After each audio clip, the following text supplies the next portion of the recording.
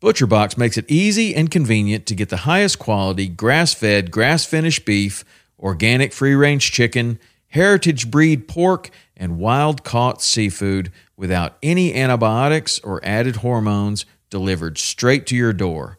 For me, I love their ribeye steak with a smoke and reverse sear, their tender belly bacon, which is some of the best uncured bacon on planet Earth.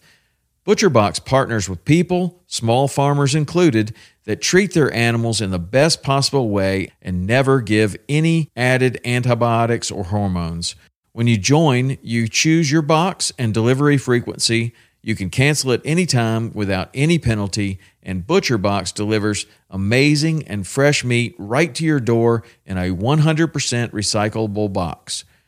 For a limited time only, get free chicken nuggets for a year and 10% off your first box when you sign up today and use the code WP. That's a 22-ounce bag of gluten-free organic chicken nuggets in every order for a year when you sign up at butcherbox.com/WP and use the code WP.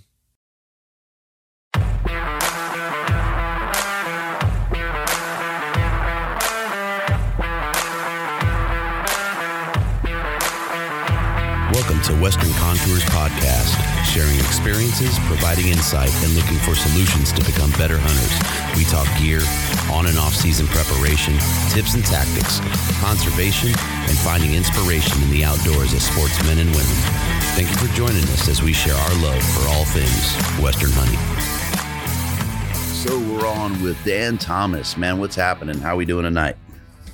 Hey, guy, doing great. Thanks for having me on. Appreciate it. Absolutely, man. Been following you for, quite some time, man. Remember the moose hunt, which we'll get into. Before I get carried away, man, why don't you give everybody a little background, let them know, about yourself and your outdoor experience, and then we'll get rolling from there, man. Yeah, sounds good. Yeah, like I said, my name is Dan Thomas. I up here in northern Idaho, born and raised in Idaho here, and I grew up just kind of hunting or not hunting. I grew up fishing and just camping.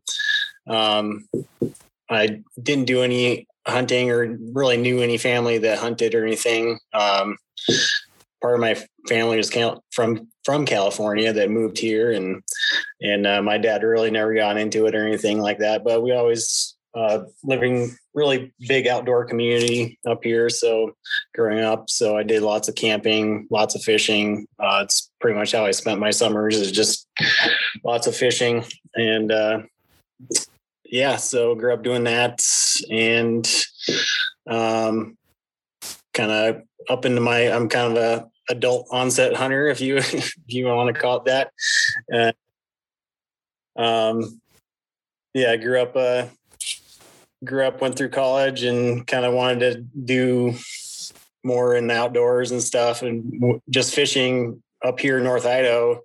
At the time, I didn't really even ice fish, so my fishing season was just maybe like half the year, or if that, sometimes with the weather. So was looking more to do more outdoors, and a high school friend of mine, along with my twin brother, who started hunting about a year before me, kind of said I should try it. And so decided to give it a try. Idaho has this awesome program called the Passport Program, where you can try hunting without even having to go through the hunter's ed or anything like that. You just, or even buying a license, you just have to buy this like $2.50 passport, they call it, and then you buy your tag and you're good to go for that first season. So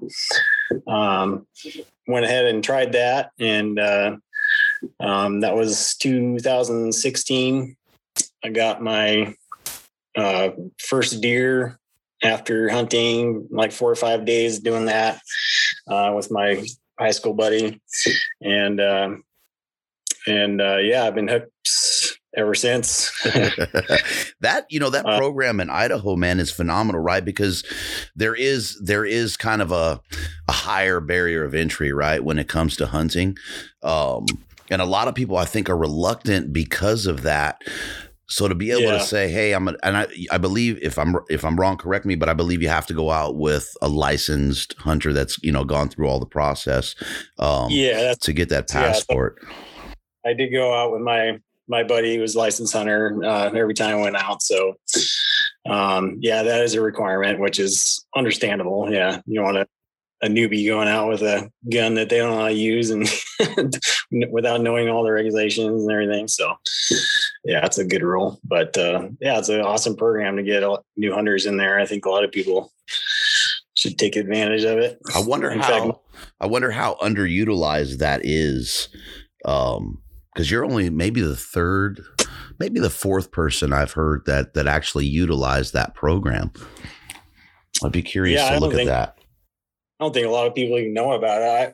That's anytime I have a friend that wants to get into hunting, I tell them about that program and they're like, oh, I didn't even know about that. So I think it's not very well known. But what an excellent thing, right? I mean, so then were you out on borrowed gear and the whole nine, or did you have some investment in that prior to really, getting wet, we'll say? Yeah, I had the quality Walmart camo. Nice. And borrowed. I borrowed a 338 Win Mag from my buddy. We're hunting deer, so it's a little overpowered for deer, but it get the job certainly did the job well for deer. He didn't go far after I shot him, so. Yeah, I mean, hats off to Idaho, right? Especially in this day and age to have that program and continue that program. I wish more states across the nation did that, man.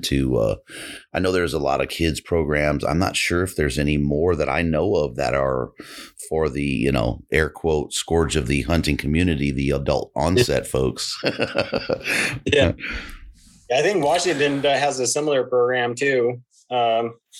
I have a half sister that kind of lived in Washington, and she was interested in getting in hunting, and I was looking into trying to help her get into it. And we live right next to the Washington border in Idaho here, so I looked into that there. So they do have it in Washington as well.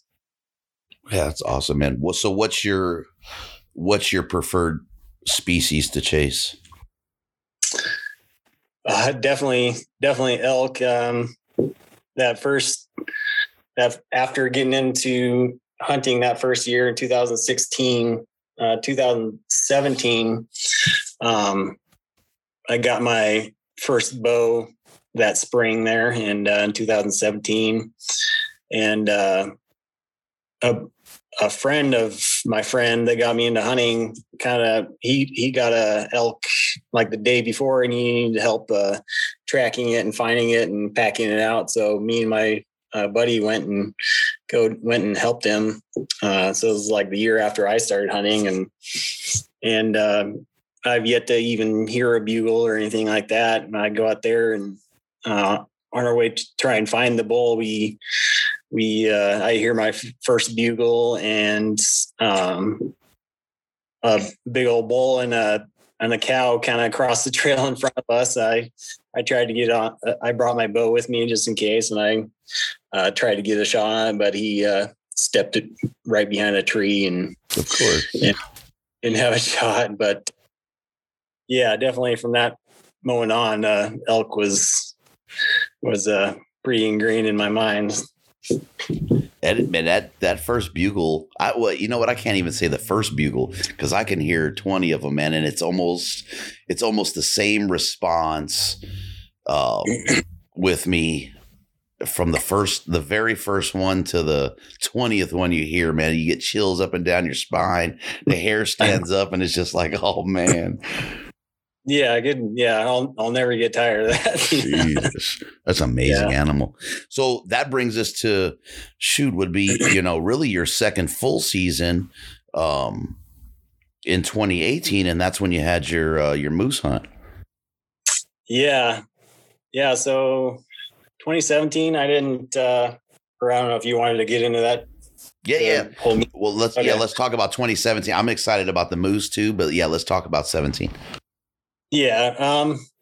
2017, I didn't know anything about elk hunting, and I think I went out a few times, but I just didn't know anything about spots or where to go and how to do it or anything like that. So I think I mainly deer hunted that year, and then went out a couple times for elk hunting. But yeah, like I said, I didn't know what the heck I was doing. And I ended up getting a doe that year. Idaho kind of allows for extra doe tags and stuff as well as a normal deer tag. So I ended up filling my doe tag that year as well with the rifle.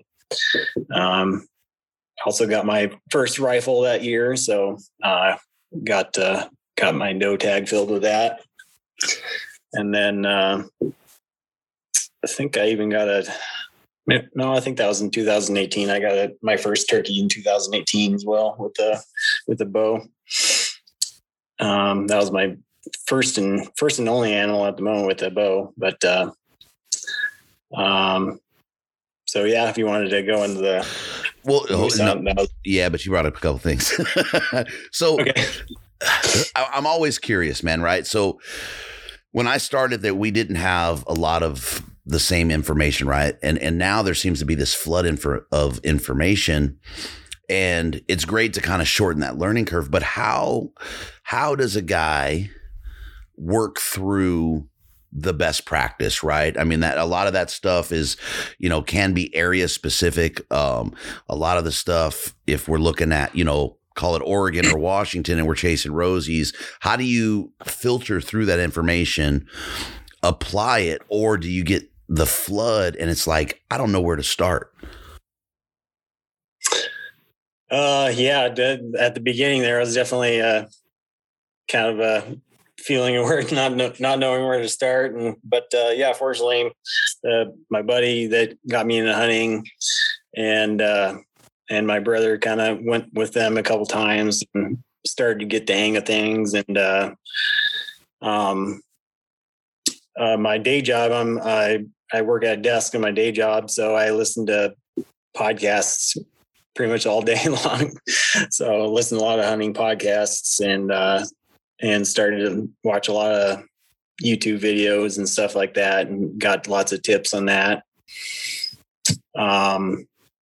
Eventually did go through, I think a year or two later, went through the Elk 101 University and everything like that. But yeah, lots of cool ways of getting knowledge these days. There's a great thing about YouTube and internet these days is you can learn just about anything you want out there, Yeah, applying it is the issue. I'm still learning that too. So.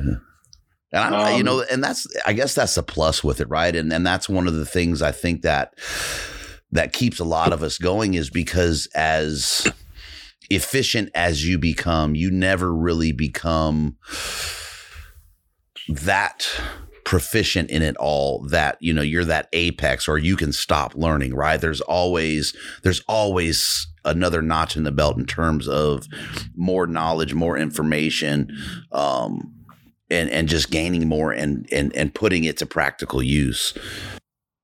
Yeah. I think that's one of the greatest things about hunting is if you really want to be good at it, you always got to keep that mindset of you always got to keep that mindset that you don't know everything. You always want to be open to learn new things, and you're always going to learn something, or you're always going to forget something and have to relearn it through hard lessons. And so, but have you delved down the road of tinkering where you're reloading or doing anything with your bow and your arrows and things like that yet? Yeah, lots of tinkering with my bow. Haven't done any rifle stuff yet, but yeah, lots of different arrow setups and yeah, I still have that first and only bow I've got so far, but I've slowly been upgrading stuff on that and figuring out arrows and what works best and yeah, it's a lot of fun. So what's that kind of stuff? What's your setup? Got kind of older prime bow. It's a prime alloy bow and tight spot quiver. I just got a new sight on it this year, Q Logic sight, and which has this little extra little dial on it that helps you keep yourself from torquing the bow, which I really like, and which helps me be more accurate. And then trying out that new crossover stabilizer that kind of extends out this year. I just got that. So trying that with a little, I think a 10-inch back bar on it. And so that'd be a new setup for me this year. And running the Easton Full Metal Jacket arrows, a little bit of a small kind of collar on the front, Kudu Plus broadheads.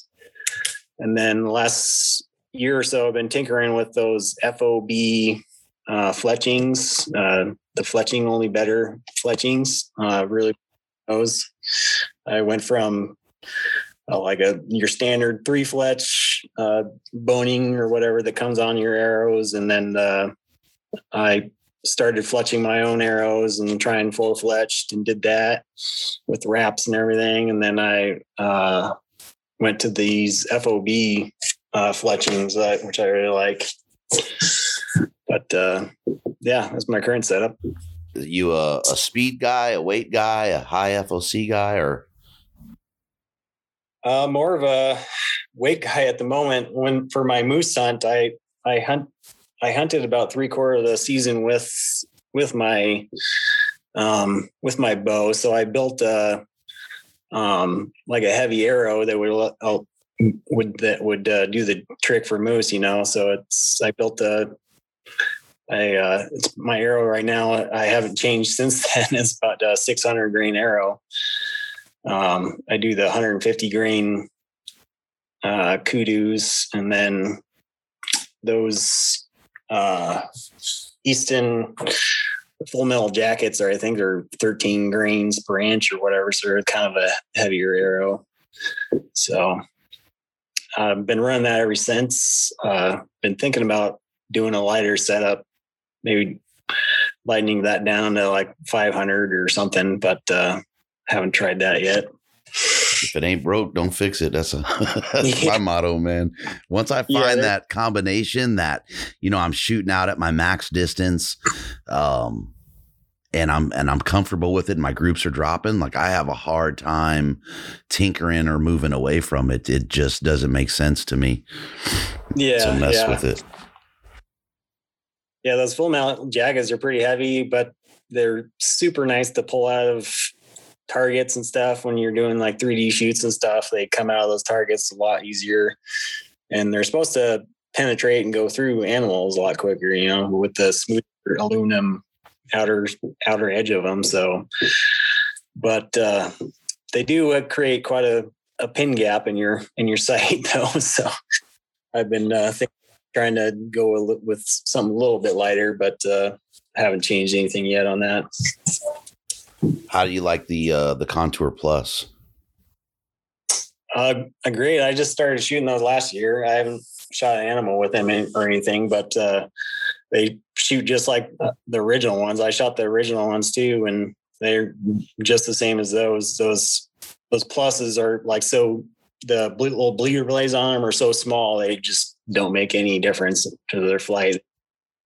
Yeah, I love those kudus. They're the only broadhead I've ever shot that actually shoot like field tips. Yeah, man, that's one of the reasons that I made the switch to them. Is I kind of, if I'm going to change something, I have to have an issue with one for whatever reason. It's usually me.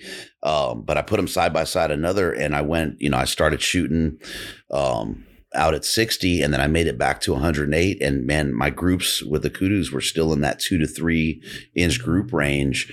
Whereas the others, man, I was opening up a little bit more than that. And man, I've been hooked ever since. I mean, they just fly phenomenally.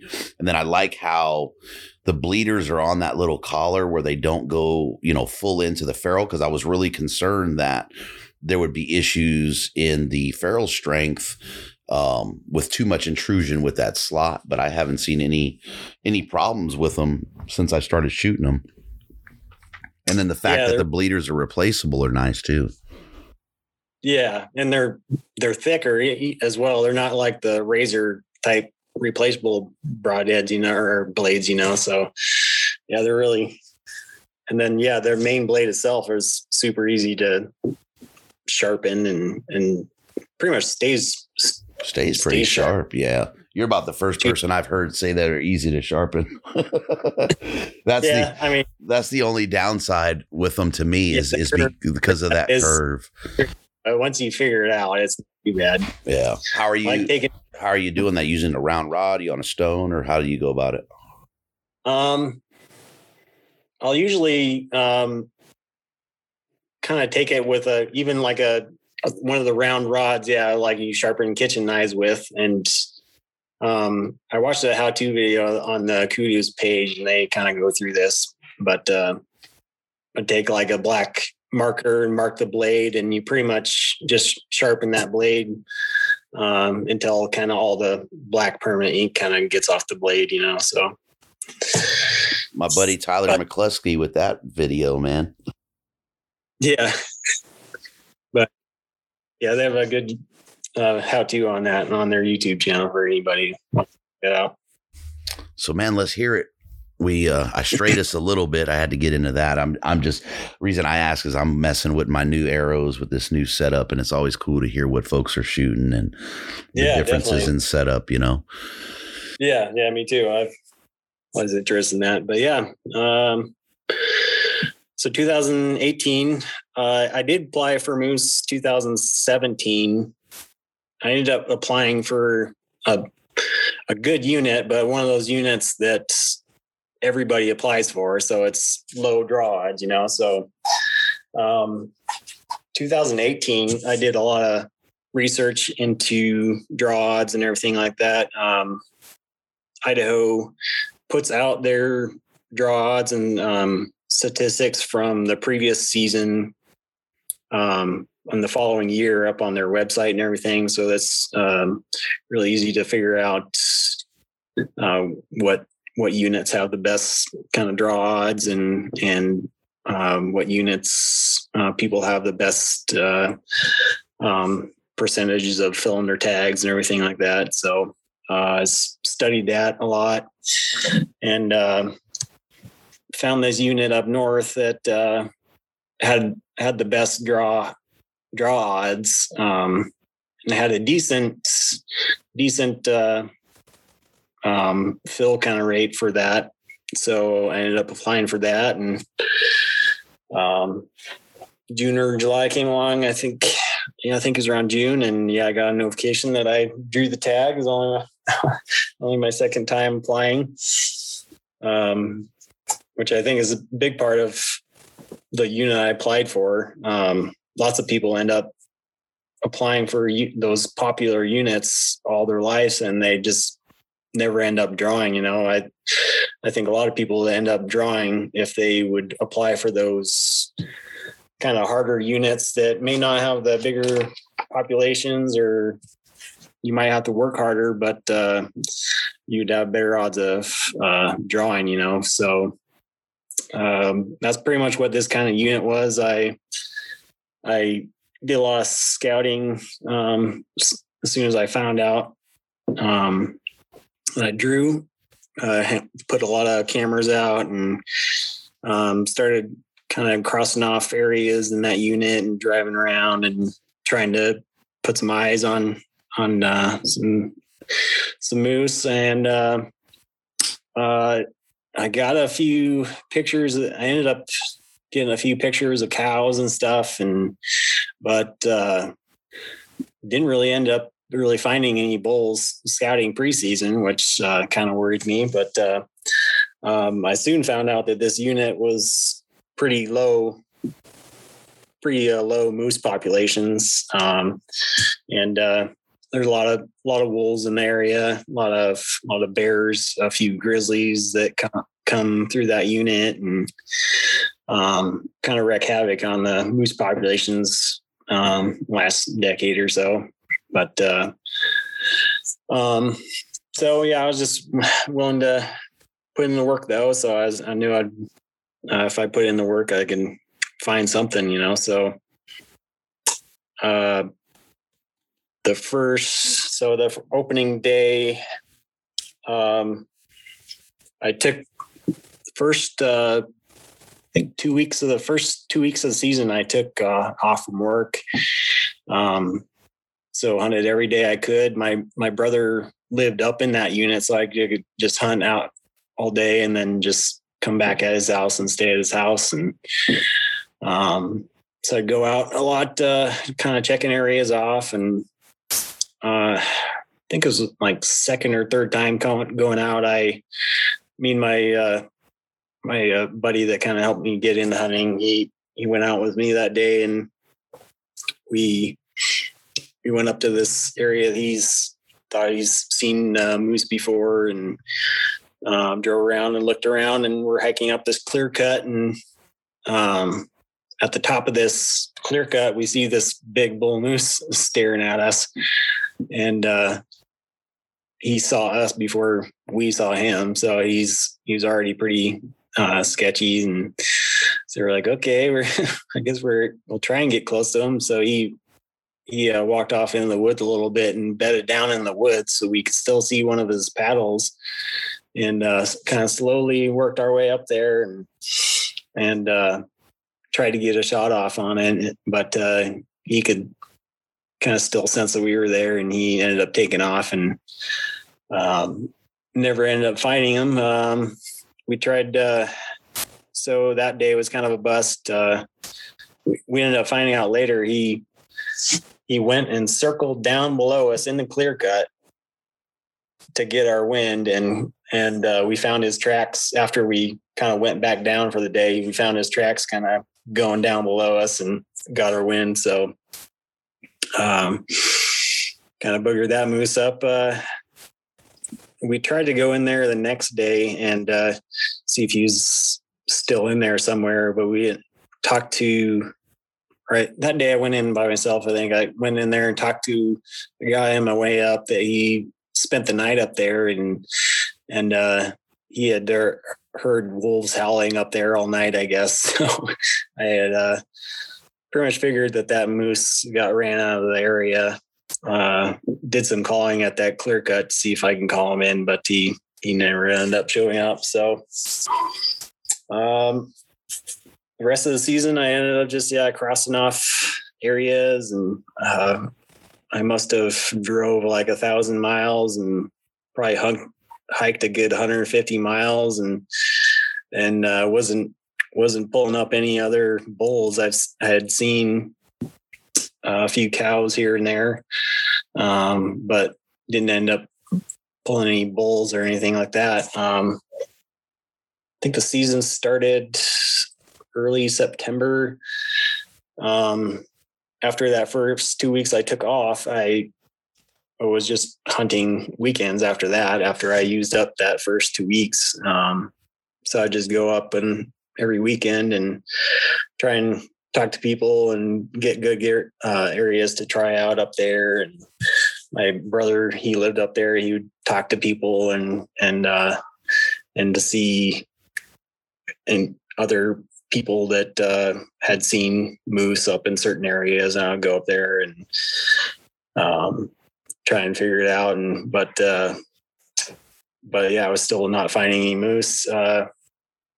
So we're come down to around November. So I was getting down to about my last 2 weeks of the season for this tag. So I started getting a little worried and started getting a little serious about filling the tag. I'd been hunting with my bow that whole time. So at about that point, I got the rifle out, so to try and up my odds of filling this tag. My brother-in-law, he called me one night and told me one of his coworkers had a I tagged a bull moose tag for that same unit, and he just filled his tag like a few days ago, and so he ended up giving me this guy's number, and I called him up, and he ended up giving me a couple of good areas to try out that he saw several other bulls in, and so the next weekend I ended up going up there, just these high mountain lake area that went in there and had a fresh layer of like 2 or 3 inches of snow, and barely got my little Subaru Baja up there in this deep snow. I got to the trailhead, and had another buddy kind of hunting with me. So we kind of hiked in there first light, and about half a mile in, we started seeing a bunch of tracks going across this trail we were on. It's like, oh wow, we're in a good area here. We started, you hear people kind of tracking down moose, following tracks, and eventually catching up to the moose or any animal, deer or elk. So we tried that method for a little bit, but being North Idaho it's pretty thick and brushed in up there. So we're making all sorts of noises, going through the brush and trees and everything, following these moose tracks all through the woods. And we're like, man, this is not working. We're making too much noise. We're going to spook this moose off before we even get close to it, So, we ended up going back up to the main trail that we were on. And I was looking on my OnX and saw there was a couple good clearings farther up the trail. So started going up farther up that trail, and we get to the first clearing. I look up the hill, and they're staring at me about 50 yards as a big bull moose, big nice moose. And I instantly knew it was a shooter. So I just ripped my rifle cover off and got one shot off. And then I got one kind of broadside shot with my rifle. He turned and kind of faced me with his chest and was still kind of standing there, like kind of, is that all you got kind of look. And so I shot him again, kind of a frontal shot. And he kind of bedded down after that. And I'm like, okay, I think I got him now. And start watching him. And he starts getting up again. So he gave me another nice broadside shot. I think the first shot was just like a one lung, and then it went into his opposite shoulder. Being the big animal they are, he probably was fine on that one giant lung, So this third shot, I shot through both lungs, and that finally did the trick. So yeah, I dropped him there. Fortunately, it was early in the morning. We hiked up in there, and there were pictures and all that, and started cutting on it and everything. And me and my buddy took us, I think, 8 hours to butcher all up and put it in game bags and hike all the game bags kind of back down towards the main trail to kind of get it away from the carcass in case there was any bears or anything in the area. Come to find out, the pack that he has is like just a Badlands day pack, so he doesn't really have anything to pack it out with. And so he just takes his hip belt and kind of straps it around it and kind of just bear hugs the kind of the loose meat bag that I had. And I put a quarter on my back, and we were only about maybe a mile and a half from a trailhead or anything. So we hiked that first load out that evening. Was by the time we hiked out, it was dark. So with grizzly bears and wolves and black bears in the area and everything with the fresh kill. We didn't want to go in that night and try and pack out another load. So we got my brother and another friend. My friend that was with me had to go home, so I got another friend. And the fresh snow on the ground, my brother had one of those wood toting sleds that kind of haul kind of wood in with for firewood and stuff. So we dragged that up there, and I put the head on my back, and my buddies each take a quarter, and I think we still had like three other bags of meat and the hide. I kept the hide, and we put all that in the sled and got the whole moose out in the next trip. So yeah, that was nice having snow on the ground. That allowed us to get it all in only a second trip. And yeah, that was that. Dang. Just so there's so much in that story, man. So we're talking, 3 years of hunting, 2016, 2017. Well, not even 3 years, right? 2018, just breaking into that season. And most folks on a tag like that, right? And I'm guilty of it, is I'm going to buy a point, right? Or I'm going to apply for this lavish unit with, bad, like you said, bad draw odds, but a heavy population that I probably won't get for 10, 15, like here with elk is, you're lucky to see it between 20 and 25 years here in California. Yeah.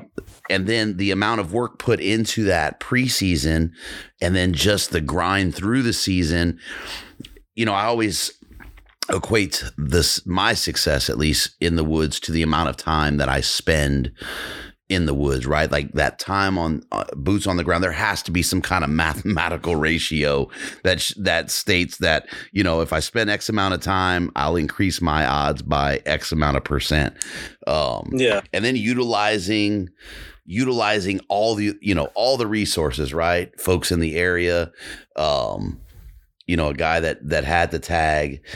How hard was it for you to pull out of the area that you had initially saw the moose in? Because that kind of where I fell with elk and this dang Colorado tag was I knew there was elk there. Hadn't been successful on them, and I could not get myself to move away from where I knew they were at. Even though we were only seeing them here and there, but there was a ton of sign. How difficult was that? Well, it was pretty easy knowing that the wolves were in that area, and that he most likely chased the wolf the moose out of the area. I did go back into areas close by and ridges kind of close by and see if he got bumped off to another ridge or something like that. But yeah, I never ended up going back to that one spot, just knowing that he got bumped out of that area. Hindsight, I should have maybe gone back to that first bull and see if he kind of came back to that area. Yeah, I gotta wonder, like how far will they go, or how often the wolves actually will bump them, or if they'll just kind of get a little more sketched out, right? I mean, you figure that a pack of wolves is going to be moving pretty frequently. So I'm sure they move around, but I'm not sure, and I don't know. I've never even looked at outside of, dreaming on an Alaskan moose hunt, really looked at, pursuing them. But you hear it a lot of, with elk and things that they'll get real quiet and, sketched out, real stealthy when there's a lot of wolves around. I know I wouldn't, I don't know how comfortable I would be archery hunting a moose with wolves in the area. Does Idaho let you carry during archery season? Oh yeah. You can, and then, even the moose, you can like I hunted with both a bow and a rifle. You can pick your weapon or you can, carry whatever you want. Yeah. Yeah. Cause here archery season, we can't carry, believe that or not. Wow. It's a little weird. me feel safe in the woods is that I can carry I'm always carrying my 45 with me. And yeah, that's part of what kind of gives me peace of mind out there. I guess bear spray will do the same thing, but yes, I don't really worry about the bears as much as the lions. And over the years, I've kind of grown more and more, for the lack of a better word, comfortable with being attacked from behind and bitten on the back of the head and neck. It's kind of just settled with me. But yeah, it is. Yeah. It's a weird thing. You'll probably have a hard time getting to you, but you might be able to fight them off. Yeah. And maybe it's a false sense of security, right? That you can carry, your pistol with you. I always thought it was just a kind of a dumb rule, man. Yeah. Yeah. That doesn't really make sense to me. I mean, I get it, right? It's a deterrent, right? It's basically like, a lock on something keeps the honest folks honest, kind of deal. And yeah, there's a handful of folks that are going to do something stupid.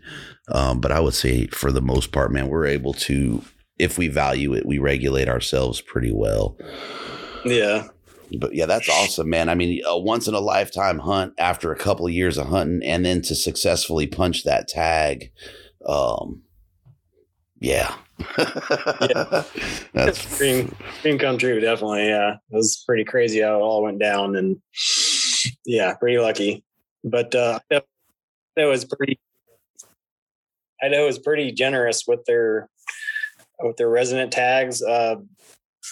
They even have like 2 week tags in November for moose that most of the time like nobody wants.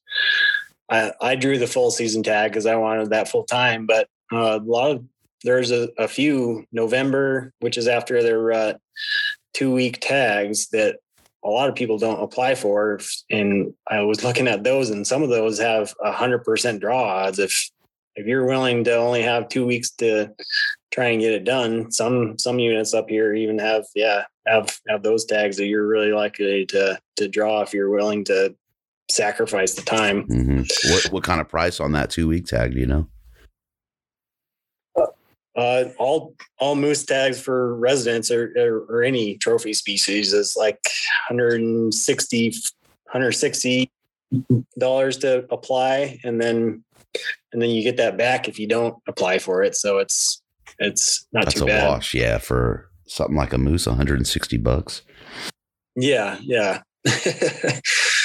Yeah, which basically you're getting like probably more than a cow's worth of meat off of, if you went and tried to buy a whole cow for that, it would be way more than that. So yeah, you're definitely getting a lot of meat for the money.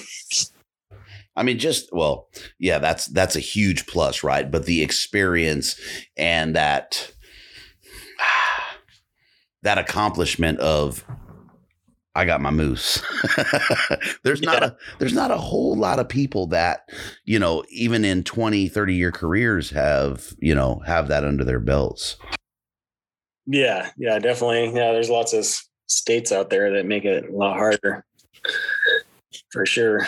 But yeah, I just count it to all just applying for that unit that had low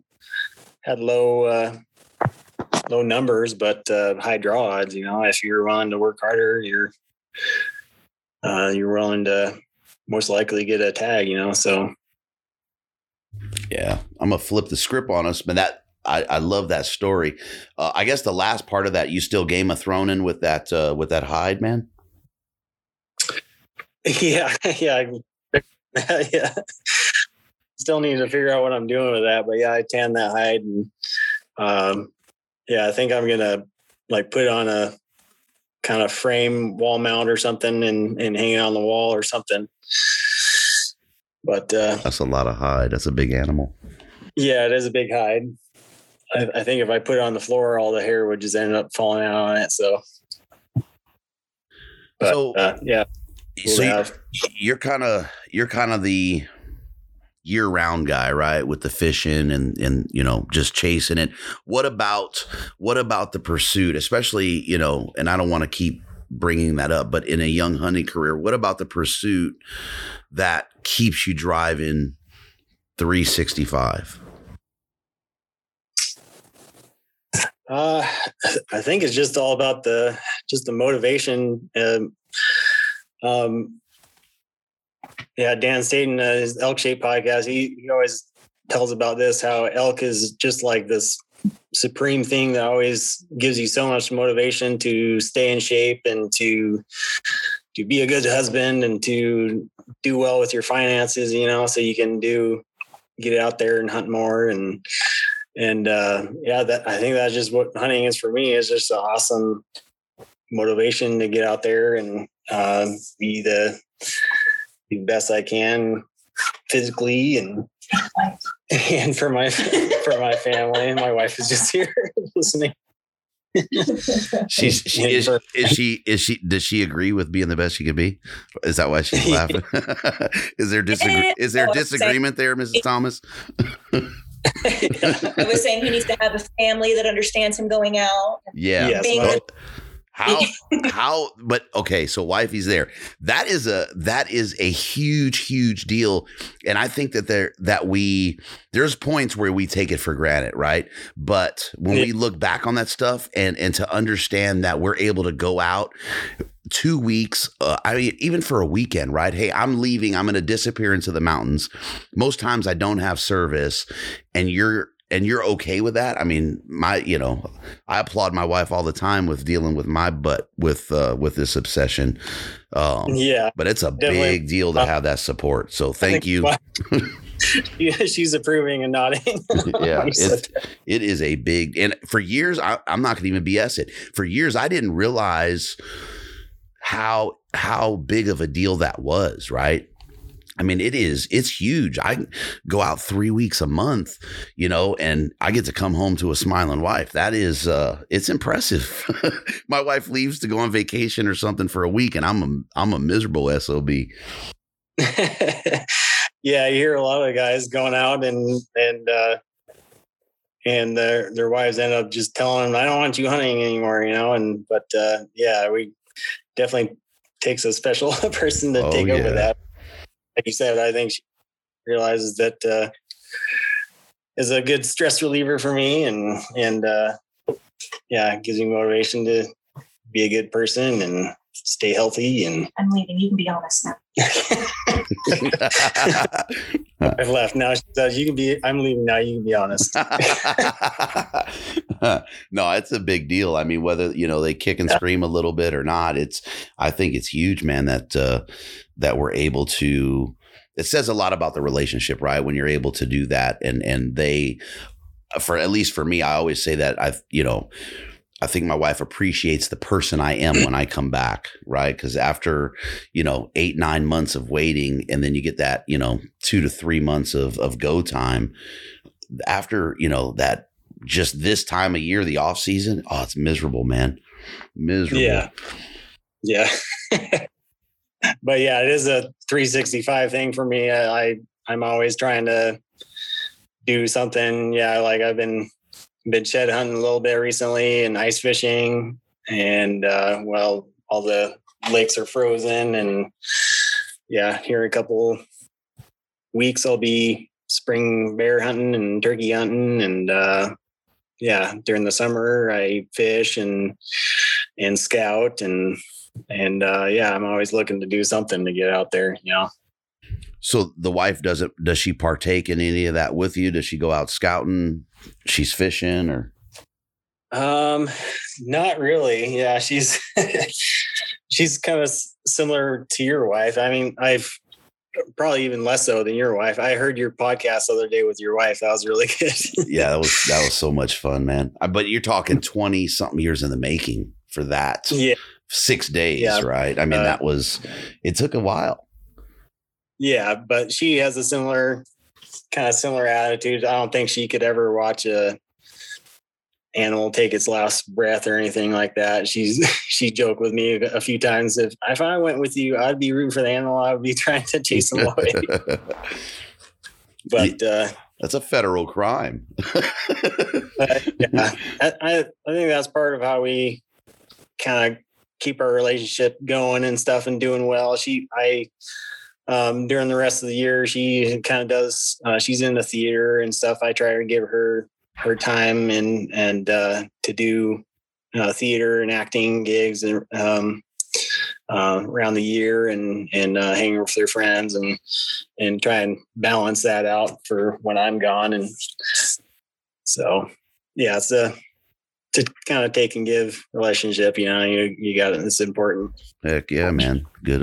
That's good on both of you guys for that one. It takes a lot to, and I don't know if, I shouldn't say it takes a lot. My wife may hear that. So what do you mean it takes a lot? But to worry about the other person, and what, makes them tick and what puts a smile on them face, man, it says a lot about, how you guys are living. Right. And today we don't see a lot of that. At least I shouldn't say today. Inside of hunting, I see it more than I see it anywhere. The mutual respect and the understanding is pretty big in our realm. Mm-hmm. And that's just my opinion. And then you brought up Dan. That dude is on another level when it comes to commitment to elk hunting. Yeah. That dude is absolutely next level, man.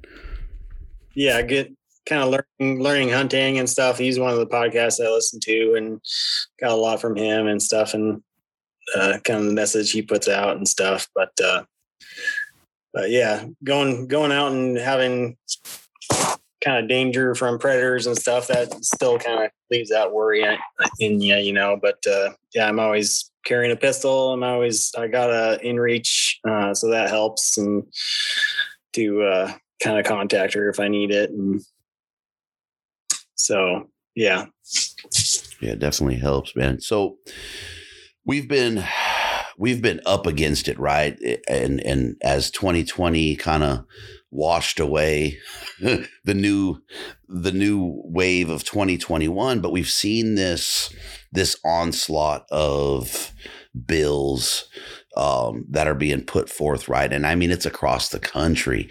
New Mexico, Missouri, Montana here, Oregon, Washington just had one hit today, and Utah. Yeah, I think you had a few. Yeah.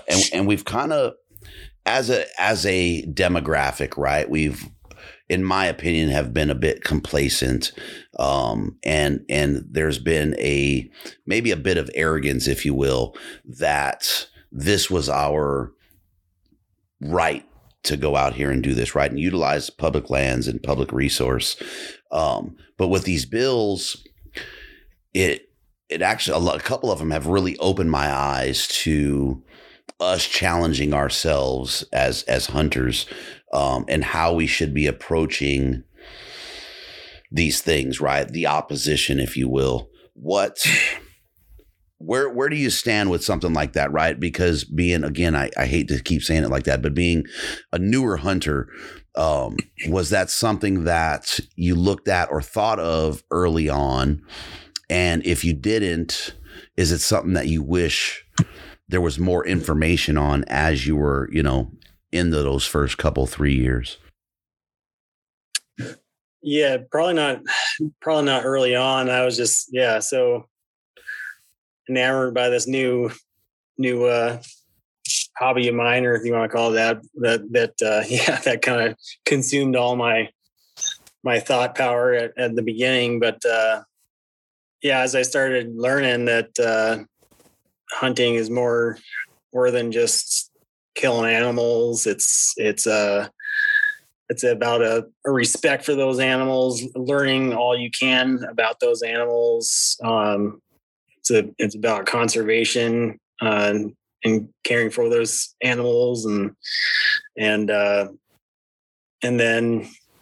you take into part that we're started to learn, once I kind of got in that hunting atmosphere, that there's a lot of people that want to take this right away from us. There's not a lot of people that think we shouldn't be able to do this, and just kind of how dare you attitude, and yeah, growing up in North Idaho, there's a lot of people up here that kind of has the screw you mentality of hunting. I'll do what I want and how I want to do it. And yeah, as I started learning about hunting and the whole hunting culture, it's just one of the things that gives the opposite side traction to make these bills and to fight towards these bills they're trying to pass, and reasons to do so. And more I learn is like the more we need to represent hunting in a good light, not trophy pictures with bloody tongues hanging out and blood all over everything. And I mean, yeah, there's a time and place to share those pictures with friends that hunt and everything like that. But to share them in certain spots is just gives them only a way to fight against us. Yeah, more fuel to their fire. And the reason I bring that up, right, is I think our approach, right, is we introduce someone to hunting, or we're talking to folks, that are interested in it, but explaining the full, giving them the full story. Like you said, not just about going, and yeah, it's great to put meat in the freezer, and yes, the experience, but the biodiversity and the conservation aspect of it. Having that in that early conversation, I think is hugely important. And I really believe that we as a demographic community, as an industry, or however anyone looks at it, is we got to start having that conversation with the people that we're trying to bring in, as well as the folks that are sitting, maybe straddling the fence, and offer them some dialogue that educates them in terms of what we do, why we do it, that full spectrum experience, the full spectrum, air quote, conservation topic or conversation. Yeah, definitely. I think like probably 75 or 80% of all the activists out there, if they knew what our true heart in hunting was, how much we care for these animals, how they realize that hunters are the ones that pay pretty darn near 100% of all the conservation money that goes into conservation and creating these atmospheres and stuff for good habitat for animals. A lot of people give their time and donate their money and really care about these animals. Yeah, I think if we started off, and a lot of people, these activists know our true hearts and behind it, a lot of them would turn face, and might have a different attitude towards their opinions on hunting. Yeah. And right now, man, like, we were talking about all the bills and stuff going,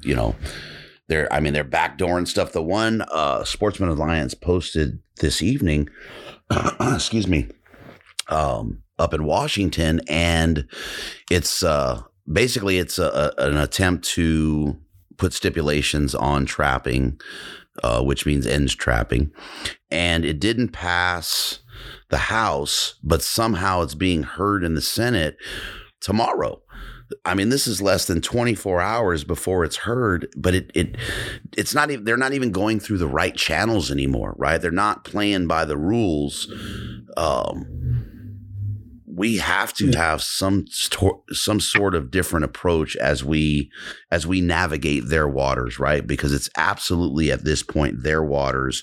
We're playing their game, and we're having to be, I'm going to say, 100 times more reactive than we have had to be in the past. I mean, no warning. Look at New Mexico. They did the same thing. It was like, here it is. See you tomorrow at 10 a.m. And I can't remember, and I could be speaking out of the side of my mouth. There was another one, I think it was worse than that. It was like, hey, we're talking about this today, and I think it was New Mexico. I thought Arizona had one too. There's been so many lately that you can't even keep track. Yeah. I heard of a few politicians trying to that like trying to use that strategy as a way for people not to vote or fight it, giving them time to voice their opinions about it. Yeah, they're doing on Saturday where people are home relaxing, not caring about news or anything like that, where they can just try and slip it on by. And yeah, I think that politicians are even a bigger worry than these these groups that are trying to fight hunting activists and everything like that. Their politicians are probably definitely even worse than that fight, you know? Heck yeah, because they're the ones getting the pocket change from it. Yeah, they're trying to just appease the people that gave them funding fees and donations and everything like that. They're just trying to appease them and not really care about the opinions of the people. There was several of those bills in Montana that are even trying to slip through, that people voted against the bill like several years ago, that they obviously voiced their opinion that they don't want this bill, but they brought it back, and politicians are like, oh, I know best for you, and I'm going to try and pass it anyways, you know, and it's politicians' word over ours half the time, it seems like. Well, a lot of it, I mean, too, that's scary, right? Because as we see the, call it the more liberal states, people moving out of, like California and the west side of the five and Oregon and Washington, and, moving to the Idahos and New Mexico, Montana. It's just a matter of time before those go through, right? Because those heavy populous areas are going to control that state when the majority of the state is rural and has low population density.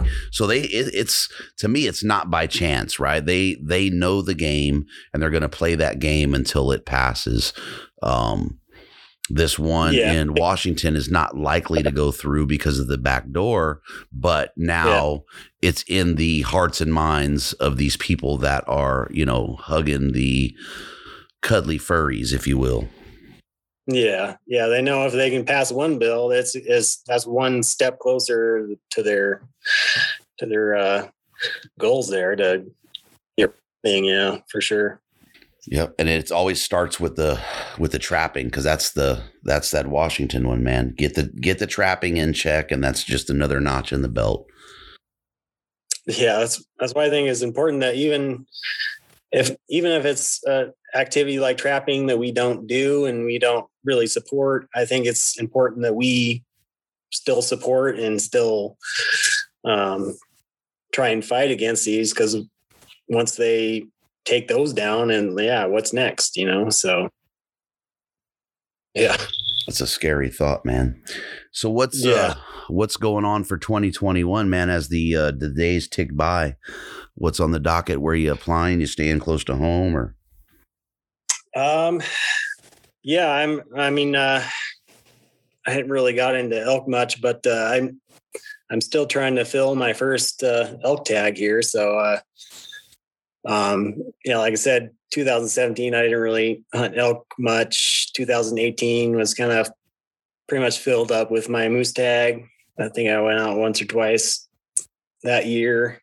2019 was the year I really got closest on an elk. I had a shot on an elk about 300 yards during rifle season, ended up missing him. Got a close call for a few call-ins and stuff like that. And then,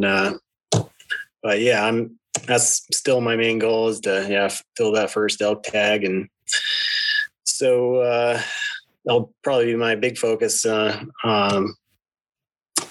Idaho is pretty tough, and one of the things I'm learning is it's hard in this thick brush country out here to fill your elk tags. I think the odds of filling elk tag up here are even lower sometimes for some people. But if they're with the wolves, they don't call very much, and you can't glass them, and because of the thick country, and so you pretty much just have to cover a lot of miles and be lucky enough to be in the right place at the right time. So How did the new tag allocation affect the residents? That was a pretty good call for you guys, right? In terms of tag allocation and how they changed the non-res stuff there. Yeah, it pretty much, like before, they weren't really limiting tags per unit or whatever. So you had several units that were kind of over hunted, and so they pretty much for non-residents kind of split it up. So you have to only allow certain amount of tags per unit. That way you're not over hunting a certain unit or whatever. So I think that was a good management call on their point, but probably not preferred by out-of-staters, but it is what it is, right? Wyoming just their bill just got shot down, where they were trying to take the allocation. I want to say that it's an 80-20, and they were trying to go to a 90-10 split, res non-res, and it was interesting to watch the shots fired from either side of that discussion. And I don't know, I'm not sure where I stand with that. I've been thinking about that, and I get it, right? If you're in a state and you want an opportunity, being a resident of that state, you want some priority. So I can absolutely respect that.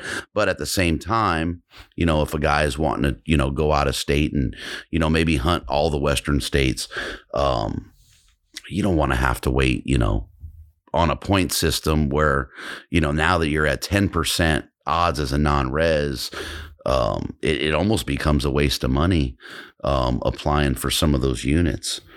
So it's an interesting dynamic watching, right? Because that's kind of an internal battle with us, and has nothing to do with the opposition. Yeah. But yeah, it's a tough topic. Yeah. And I mean, you need the out-of-staters to kind of help fund stuff in state, but at the same time, you don't want to overhunt things. 2020 was a huge hunting year for Idaho. We had a lot of people coming over from Washington because they had hunting seasons closed down for a little bit, and I think that just a spring year. But yeah, we get a lot of out-of-state hunters, and a lot of residents were complaining about it. So yeah, I think it was partially to appease the residents, and partially for some of our elk populations, especially up here in northern Idaho. The wolves are kind of really destroying our population in several areas. So I think it was definitely important on a management purpose to kind of watch over the numbers for each unit and everything like that. That's going to help. But yeah. And then because of that, I think they raised their applications for out-of-staters and stuff, probably to help account for that. But well, that was what was well, go back to Idaho real quick. I think I waited. I think it was I don't know if it was the same day. No, it was the next day when it opened. I was like, oh, I'll be okay. It's Idaho. And dude, I got on there, had 3 units in mine, and they were all done by the time I got on. And it was like 2:00 the day after it opened, and it was done. And I was just like, goodness, man. They were pretty much sold out within the hour, I think. Yeah. Which I didn't expect. It's been selling out quicker and quicker. And as people started realizing that Idaho is this kind of sleeper state, and then more and more people are starting hunting it. And, it's really nice how they do it without doing a point system. And I think a lot of states should go to that non-point. Sorry about that, man. Going, back to WYO, they were talking something like a 56% increase on their elk tag with the new system or the new allocation. And so a regular tag is like, call it $650, somewhere between $640 and $660. And then if you go with the special, that SOB is $1,200 plus. So a 56% increase in cost, I mean, you're talking a $1,200 just tag, and then the special, if it sees the same increase to offset, that non-res difference, that's a lot of money, man. That's a $2,800 elk tag. Yeah, that's hard to swallow. You can get close to almost an Alaskan hunt or something with that kind of money, So that's tough to swallow. Yeah, that's a big one. Hopefully, I got Wyoming to me is like a 3 or 4 point state. You can get in there. You may not get in the best units, but I think that they are one of the best in terms of management. And then from my 2018 trip up there, man, I saw some bulls that I can't get off my mind. I may never see them again, but I have to get back. So hopefully that bill didn't go, but I'm hoping just to get in there this year, and kind of be done with my vendetta with Wyoming, and then hopefully that points, and then be done with it. Yeah, I mean, I'd like to move on. You know what I mean? I hear a lot of people that's their strategy for this year. Yeah, just a lot of people are going to be burning their points this year, I hear. Yeah, just get it and move on and get to the next state. But yeah, being a new hunter, I haven't hopped into that out of state stuff yet. Still my goal to kill an elk and. Yeah, you got them at home. Yeah. See, for me, like here in Cali, you can't. I'm 17 points. I probably won't see that tag for somewhere between the next, I'm going to say 3 to 5, 6 years. So I have to, if I want to hunt elk, I have to hunt out of state. Yeah. Yeah, I hear it's tough to get those Thule elk tags. Any elk tag here. Yeah. But yeah, that's the thing, right? And what do, right? You have all 3 species. I'm not going to go hunt a Rocky Mountain or a Roosevelt here. And this is the only place in the world that Thules exist. You know what I mean? So I'm not going to burn all those points, and not that they're any lesser, but in my head, I can go run around Colorado for 2-3 weeks and chase Rockies, run up to Oregon on a Rosie hunt. There's no reason for me to burn the points on a Rosie or a Rocky here. Yeah, definitely. You're too deep there. Keep going. I gotta get that Thule elk. Yeah, for sure. Cross my fingers. I'm gonna apply for it this year. I've been buying points forever. So, yeah. Is there an amount of points that those are typically get drawn at, or? No, I mean, usually your max point, and then with point creep, you're looking at another, 4 or 5 years. So it's a discouraging process. And then as point creep goes, right, it really doesn't get any better. So yeah, it sucks. But what do you do when you're that deep? Like you said, you just keep going. Yeah. And fish and game in these states are kind of stuck too. Like, what do you do? Like, get people that have built their points all year? All these years, do you just get rid of that? Or you they're kind of just stuck where they're at with all these point systems. Yeah. Yeah. And the scary part is, in my opinion, right, California seems, in terms of hunting, that it's just going to get more restrictive. And the more restrictive it gets, the less revenue that we'll see going into fish and wildlife. And then I think that's going to limit, management and opportunity and things like that as the years go by. So it's a little concerning, but it's the political climate in this state is unfortunately affects our opportunity to a point. So. Yeah. Yep. Yeah. West side of Oregon, west side of Washington, they're all the same way. Yeah. Yeah. It's pretty well. And California is just spread out, right? Northern Cal is a little bit different. It's not as widespread, and that has to do with some of the rural areas. But even NorCal, you got the Bay Area that hurts. But yeah, our heavy populous areas, man, they run it. Yeah. Yeah, pretty sad.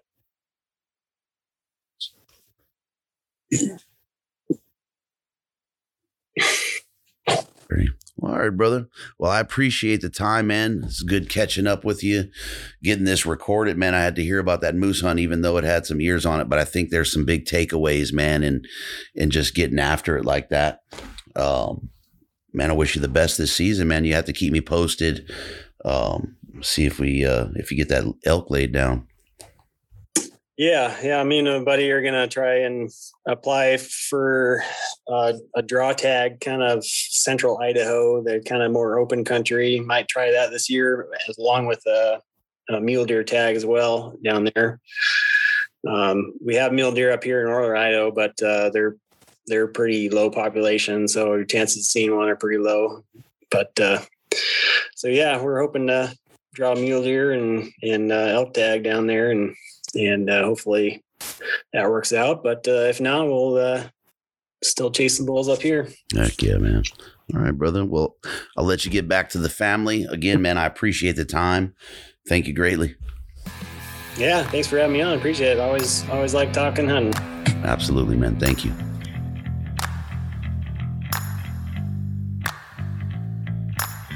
Thank you for listening. Follow Western Contours on Instagram, subscribe on YouTube, and sign up at westerncontours.com. Episodes are available on most major platforms, Apple Podcasts, Google Play, and Stitcher. Subscribe, leave us a comment, and don't forget to hit that 5-star rating. We appreciate the support, and until next time, lay 'em down.